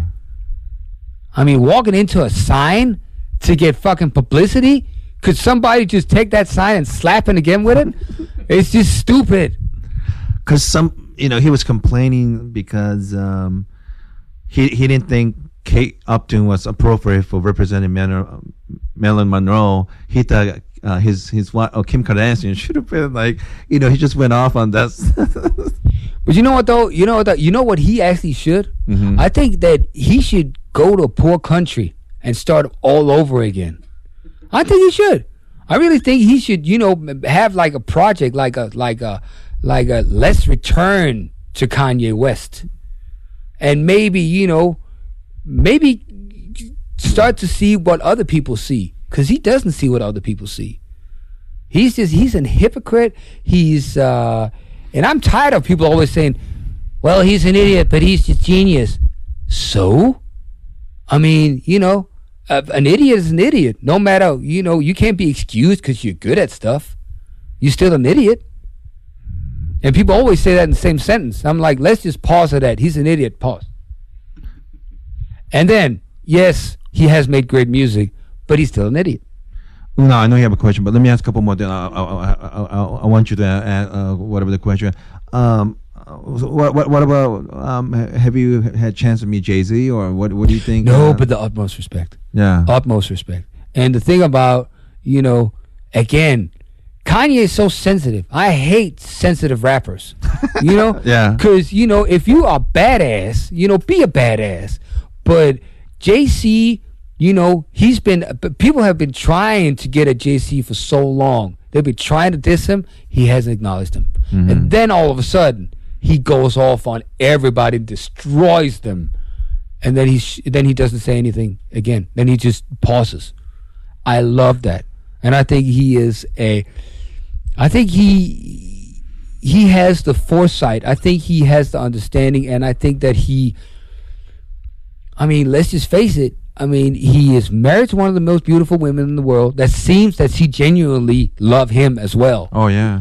And they're really great team. They're really great team. They're great team. Yeah. Great team, and they're likable. Again, they're likable, and he seems humble. He doesn't seem like an arrogant asshole. Again, be a good person. You can be a fantastic musician. You can be Michelangelo. But be a good person, please. I didn't know a whole lot about him, and this is years ago. I saw Jay-Z on Charlie Rose, which is traditionally a show interviewing important people in all sorts of, whether business, politics, and movie or music. And I didn't really know Jay-Z a whole lot, but when I was listening to him, Jesus, he was very intelligent, very thoughtful, and he had a vision where he wanted to go with his project. And he's doing a lot. Not just movie and TV, music. He's big in sports, representing his client, Robinson Cano, who just signed with the Seattle Mariners for $240 million, and he had a big part of that. And he's just... And he's always been on top of his game musically. I remember when I first heard of him, it was on a record with an artist called The Jazz, where it was double tempo rap. And I remember The Jazz, and I vaguely remember his verse on there, but I just remember that he was as good as the guy who was on the record, and it was his record. And plus, he's made so many. Whole Blueprint thing. And again, it seems as if that the production was equally good as the rap. It matched, which I love, because that's a musical piece for me. Yeah, I there was some Christmas time book they released, and they were giving breakdowns and I just take music for granted. I don't know what these lyrics mean, but when I looked at it and they were giving explanations, I'm like, wow, this guy really put. It's not like some random words. Every word, there's no fat in anything, and there's a reason why he put these words, and wow, it really they were breaking it down the way English literature professor break down Shakespeare's work, and they were doing the same thing with his work, and for him to write these things, to sing and perform the way he does, and to be not only just being an artist, but he's also a businessman too. Yes, sir. And this is why he's obviously Beyonce is another, of course, extremely talented, dedicated person. But I saw her in Tonight Show years ago. And usually when you have a star showing up, I'm the audience member, right? And whenever the big female star show off, they clap. When she walked in, it was completely quiet because I think everyone was stunned how beautiful she was. And it's almost like looking like Japanese anime. If you pick this star's face with this star's boobs and this another person's ass and leg, that's the Beyonce was like that, and she was very personable. And plus, I mean, I've got nothing against JC the way he looks, but he is not like what you would call a very handsome man. He's got charisma, but he looks like he looks, and that's also why you believe that when they're together because they love each other, not because it's a publicity stunt. They're actually interested in each other. Yeah, love that. Genuine. And the way I keep reading about those two relationship, it was always started as a great friendship. Yeah. I know it sounds corny. I don't want to sound like Dr. Phil or something, but it doesn't look like, it's not like some ghetto ass guy saw some bitch with nice tits and ass. No, it wasn't like that at all. It always started with respect and friendship. You know what it was? Civilized. Yeah. And like I've never met them, but I mean, I saw Jay-Z was walking in some fancy place in Hollywood one time, but those two, it just seemed like this is a genuine friendship. Yes, Yes, this is a team, and they have a child now, and they're trying to go to another level, And I don't know who's more excited. Is it Jay-Z and Beyonce meeting Obama and his wife, or is Obama and his wife excited to see Jay-Z and Beyonce? Well, when you just asking that question, puts them in a category where it's a force to be reckoned with. Yeah, and two more people. I'm just curious, and I want to let her know. Chris Brown. What do you think about Chris Brown? Yeah, what do you think about him? The singer? Yeah, I think he's very talented. I just think that he just acts out on what's happening around him. Mm-hmm. Still young, I think. So young, but though, I just hope people don't give up on him. I hope that he doesn't lose himself in the belly of the beast of the music industry. I hope that he keeps on doing music because I think he's very talented. I think his dancing skills are overrated. I don't think he's the new Michael Jackson. Hell no. I can't really. Yeah, I think he's a great dancer. I think he's a great dancer, but it's not you like don't want to put it at Michael's level. He don't have like a signature move. And when he does signature moves, he does Michael's moves. Yeah. So I mean, in order to be a dancer up in Michael's level, you have to have signature moves where when you make the move, when everybody makes the move, you say, "Oh, that's a Chris Brown move." He doesn't have that, but he's a fantastic singer and he's very talented and he's so young. And I just think that he just acts out on all the bullshit in the business. And again, if you take the childhood away from people, you see what happened to Michael. And the last one was I kind of want to know what you think of Rihanna in general. I mean, I think Rihanna I think that she has amazing ability. I think the biggest strength with her is in the songwriting. Because obviously she doesn't have a great voice. She doesn't have a huge voice. She doesn't have a Beyonce voice. But she has a style that fits right now. And she has and plus she seems cool as well. Yeah. Way cool. She seems as if she is taking it with stride, that it doesn't really surprise her that there's so many things that she has to do. And she seems genuinely like, when she meets fans, she seems as if when she gives them a hug, she gives them a hug. And I love that. And I think that, she seems as if she's coming out of she just needs to do what she's doing.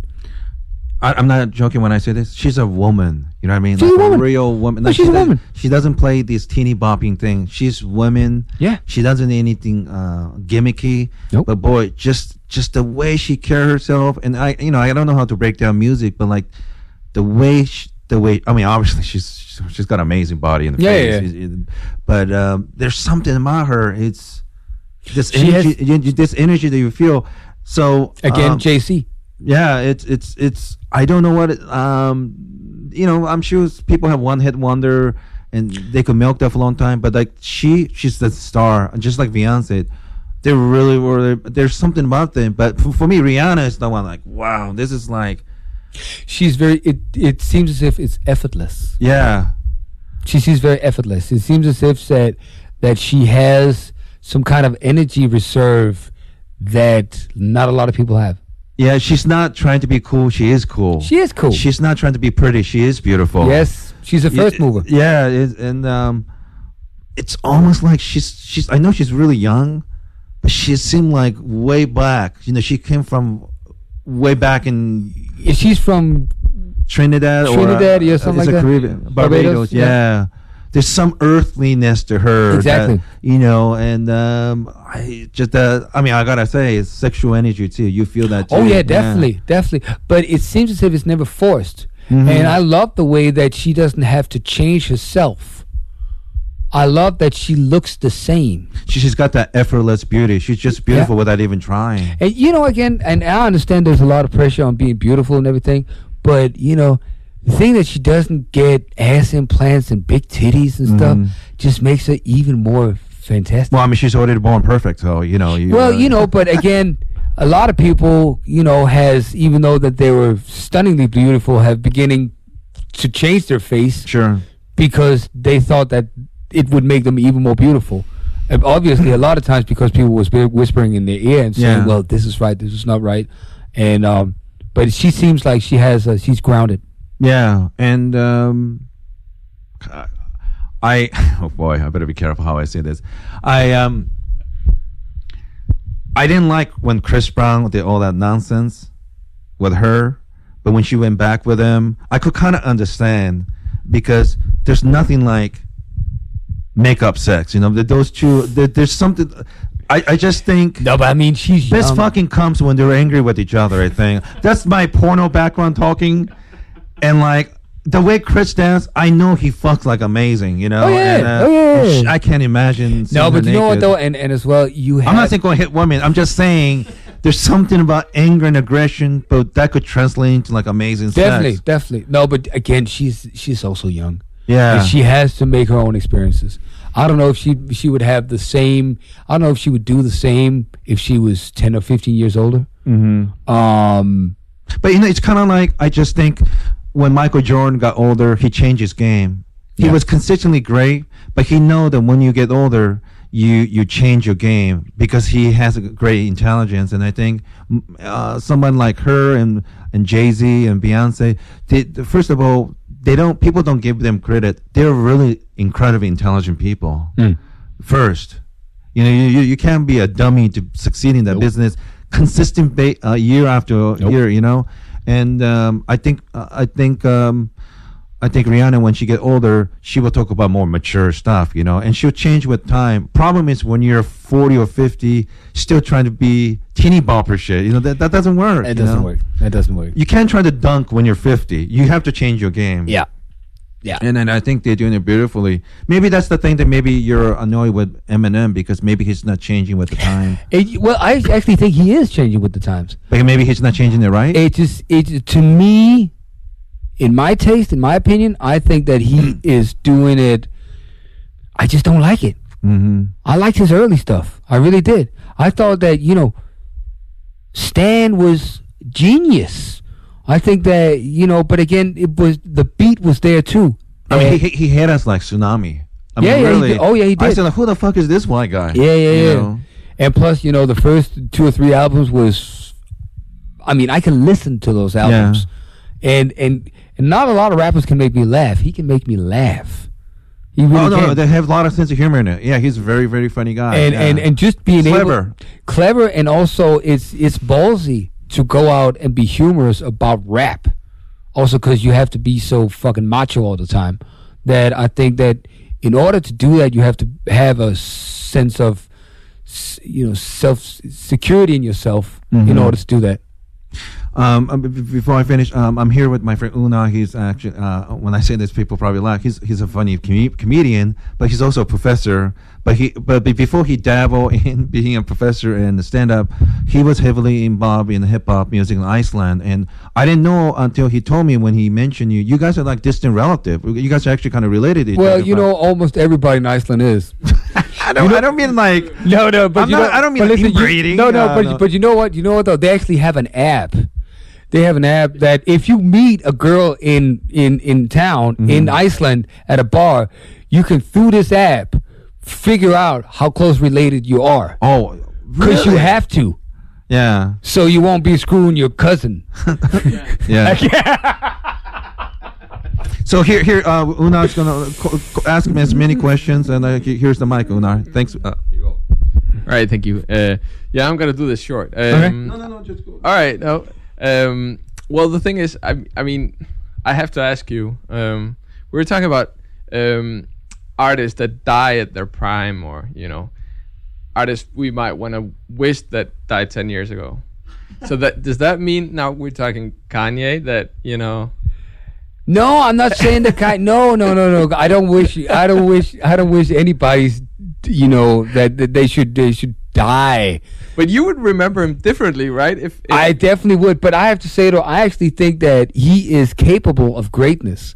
So I actually think that I hope that this is a phase. I hope that he actually, I hope that somebody slaps him and tells him, I genuinely like you, Kanye, but here's another one. And actually convinces him that what he's doing is wrong. Way wrong. And he's punishing himself, and he's punishing his fans, and he's punishing everybody that actually enjoys his energy. Yeah. He is.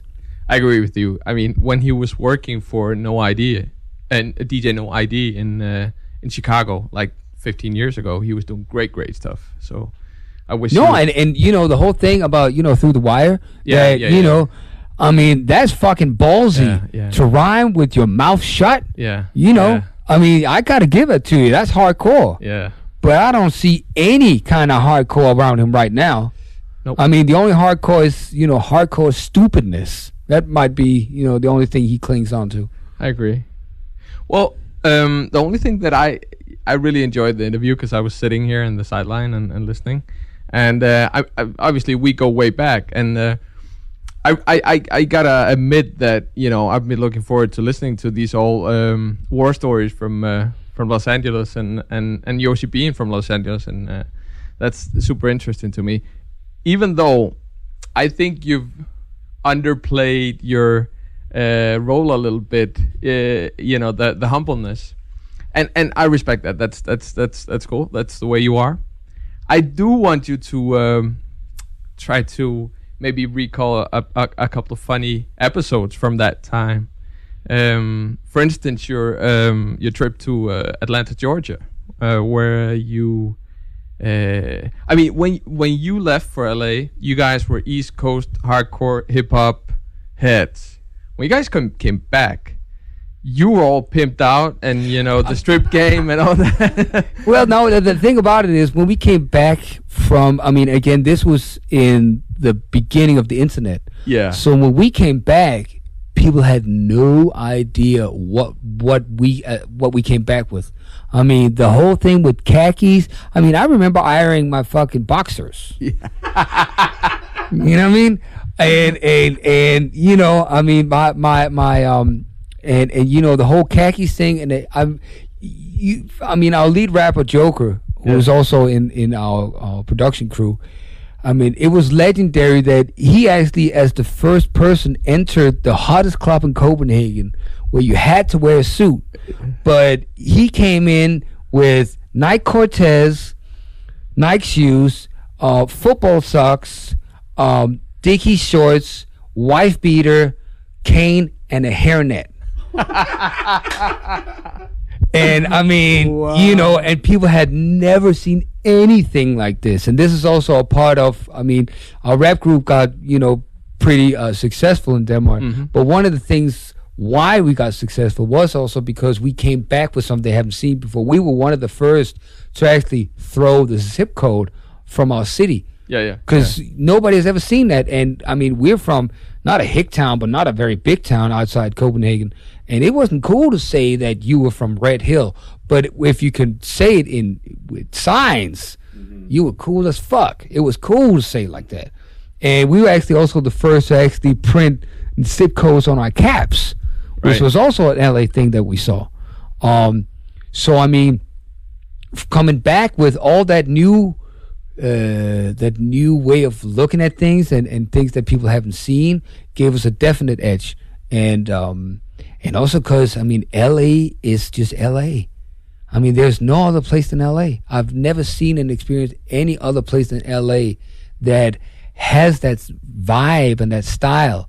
And I have to say, though, I mean, a lot of hip-hop heads, some hip-hop heads I know, doesn't really like LA music. Mm-hmm. They actually think that it's not, it's too lazy. I actually heard my friend say it's lazy. It's lazy music because it's so laid back. I love it. Like professor and mythologist Joseph Campbell talk about how Beatles are heroic because they went to India, brought the musical tradition from India to the West. This is such they brought the treasure, and this is a very important cultural contribution. I think in same token, you did that for Europe when you work with those guys. So I never thought about it like that, but yeah, you're right. No, because just imagine how much other kids you have influenced because you brought this music from LA. You can't get bigger than Eazy-E back in, so you brought it. So I think that's amazing. Oh no, go and keep asking. I like all the things you're asking. So here's my. I don't want to keep you away from whatever work you have to do. No, but Unar, you got plenty of time. If more question you have for me, I love this because you know him better than I do. So keep asking all this interesting question. Here we go. All right, thank you. Yeah, I remember asking you about the whole strip club thing, because when you guys came back, it was all about like the West Coast edge and like the stripper thing, and that was kind of new for us. And then you actually told me that you guys, or you kind of fell in love with all that stuff, not in LA but in Atlanta. Yeah, well, we went to Magic City in Atlanta, and I have never seen a party like that. Yeah, ever. And it wasn't like the stereotype strip club type of feel. Also because we came in with Dallas Austin, that kind of helped a little. But I mean, just coming in there, people were dancing on tables, and the energy was kicking. And I thought, well, if this is a strip club, this is good. This ain't just some sweaty motherfucker sitting there, looking at, of oversized ass woman's, grinding a pole. No, this was a party. Mm-hmm. And I mean, I've never seen a party like that ever again. I mean, coming over here, you know how the strip clubs are over here. Sad. Pretty sad. Yeah. Very sad. Yeah. But this is also because of the cultural thing. I mean, black people dance. Mm-hmm. They feel the music. White people attend the music. Mm. Yeah. Well, Yoshi, that's the same with comedy. Good explanation. Yeah, I mean that's pretty much. I've performed in the U.S. with comedy and in different countries in Europe, and African Americans in the U.S. tend to they go for a comedy show to laugh. Oh, they participate and they laugh and I love that. But here, people laugh and it's different. I mean, the crowds the rooms that we do are people are not afraid of our style of comedy, but a lot of people in Denmark and in Europe, they listen. Yeah, it's we're very reserved when it comes to a little reserved and maybe a little afraid. I mean, Swedish people. We have a certain law to live by in Denmark, but in Sweden, you are raised with guilt. Yeah. If you're guilty, that is the worst thing in the world. Mm-hmm. If let's say that you've ran a red light or you did something that maybe wasn't that bad, but you got jail time for it. Mm. If you get out of jail and you move into apartment building and people find out that you have been to prison, you start at the very bottom. Yeah. In Denmark, people tend to say, so where do you hit the money? Yeah. In Sweden, it's more like, oh, we can't associate with him. Yeah. He's an ex-convict. Yeah. And he's guilty. But it's true. I love going to Sweden, and Swedish people are super nice. But I used to live in Sweden, and they live by the rules, like times 10. Yeah. Again. Yeah. Do not be guilty. No. Live by the rules. Absolutely, and it's just different. I wanted to ask you something. Because all the time throughout the years when we have drinks before you go clubbing or whatever we do, I always try to get some of the funny stories from way back, and I must admit, like, one of my favorite stories of all times must have been. I mean, you taught me how to play dominoes, like L.A. Compton style. You know, the way that if somebody does something wrong, you could take like the piece, the domino Throw piece, it? and throw it the fuck away and like humiliate people. Right. Okay. So there was a story where when you playing with MC Ren and some cats from Cypress Hill. Yeah. No, it was Ren. No, it was Ren. It wasn't like a big thing. It was more like, you know, I was sitting there playing dominoes with Ren, and you know, this was his game. Yeah. You know, you could feel that this was his game. Yeah. You know, nobody better than Ren at this game. But it seems as if the cracker was whooping him. But he wasn't really, you know, acknowledging it up until the up until the time where the bodyguards asked him, "So you whooping that white boy's ass?" Only thing that came out was like a primal sound of, huh. And I see it, you know. I mean, if you've been playing it all your life, and you know, you got this, you know, cracker from Scandinavia who just got his feet wet and, you know, hadn't really played more than 10, 15 games, and he's whooping your ass, you know. And plus, people especially black people, have, you know, spades and dominoes. If you're good at that, you got something. Yeah. Plus, you can win some money. But you know, it's more like it's a status thing. Yeah. If you're good at that, you know, you get acknowledged. Yeah.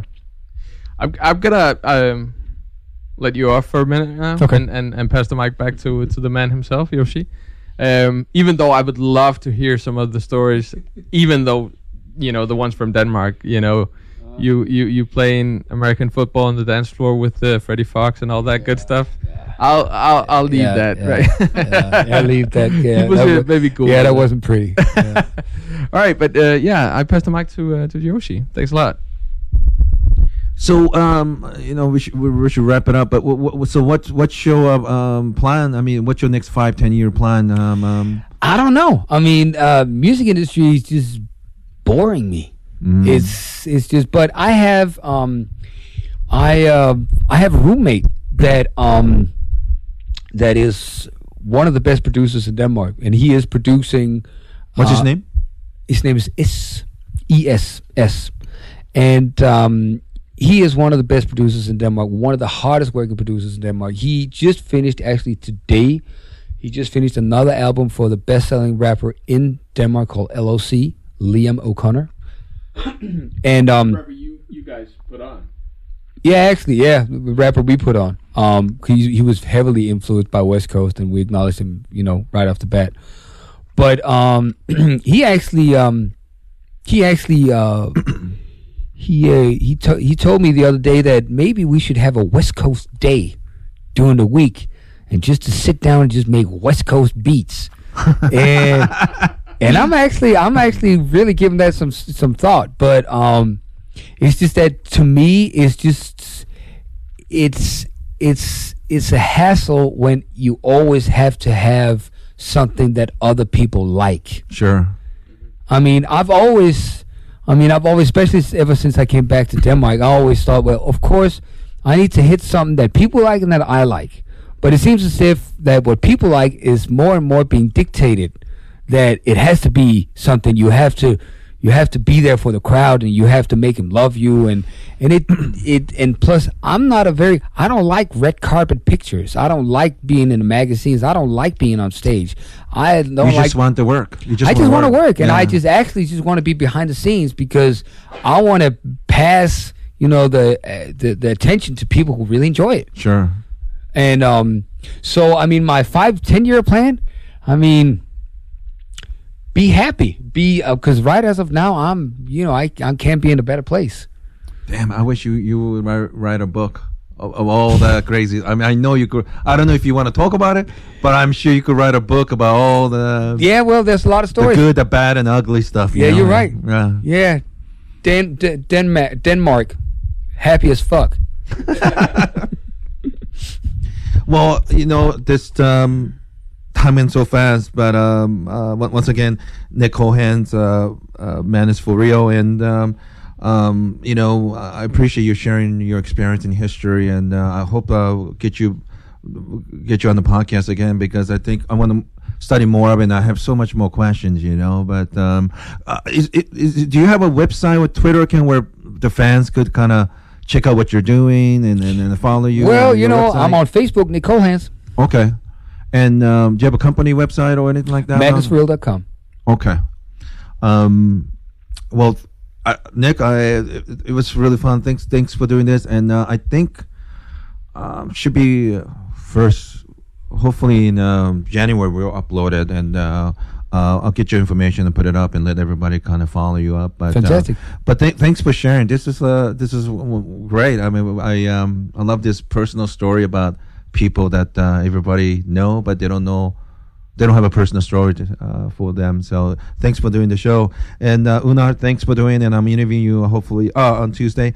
And once again, please follow Nick Colhans on Facebook.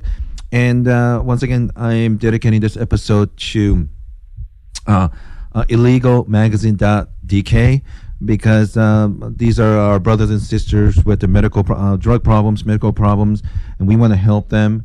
And please, if you're in Denmark, buy the magazines.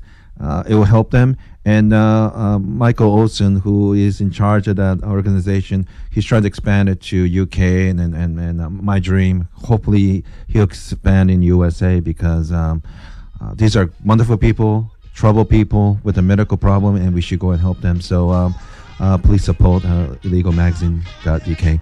All right, guys, thanks for listening to the show. Thanks, Nick. Thanks, Unar, and talk to you guys soon. Good night.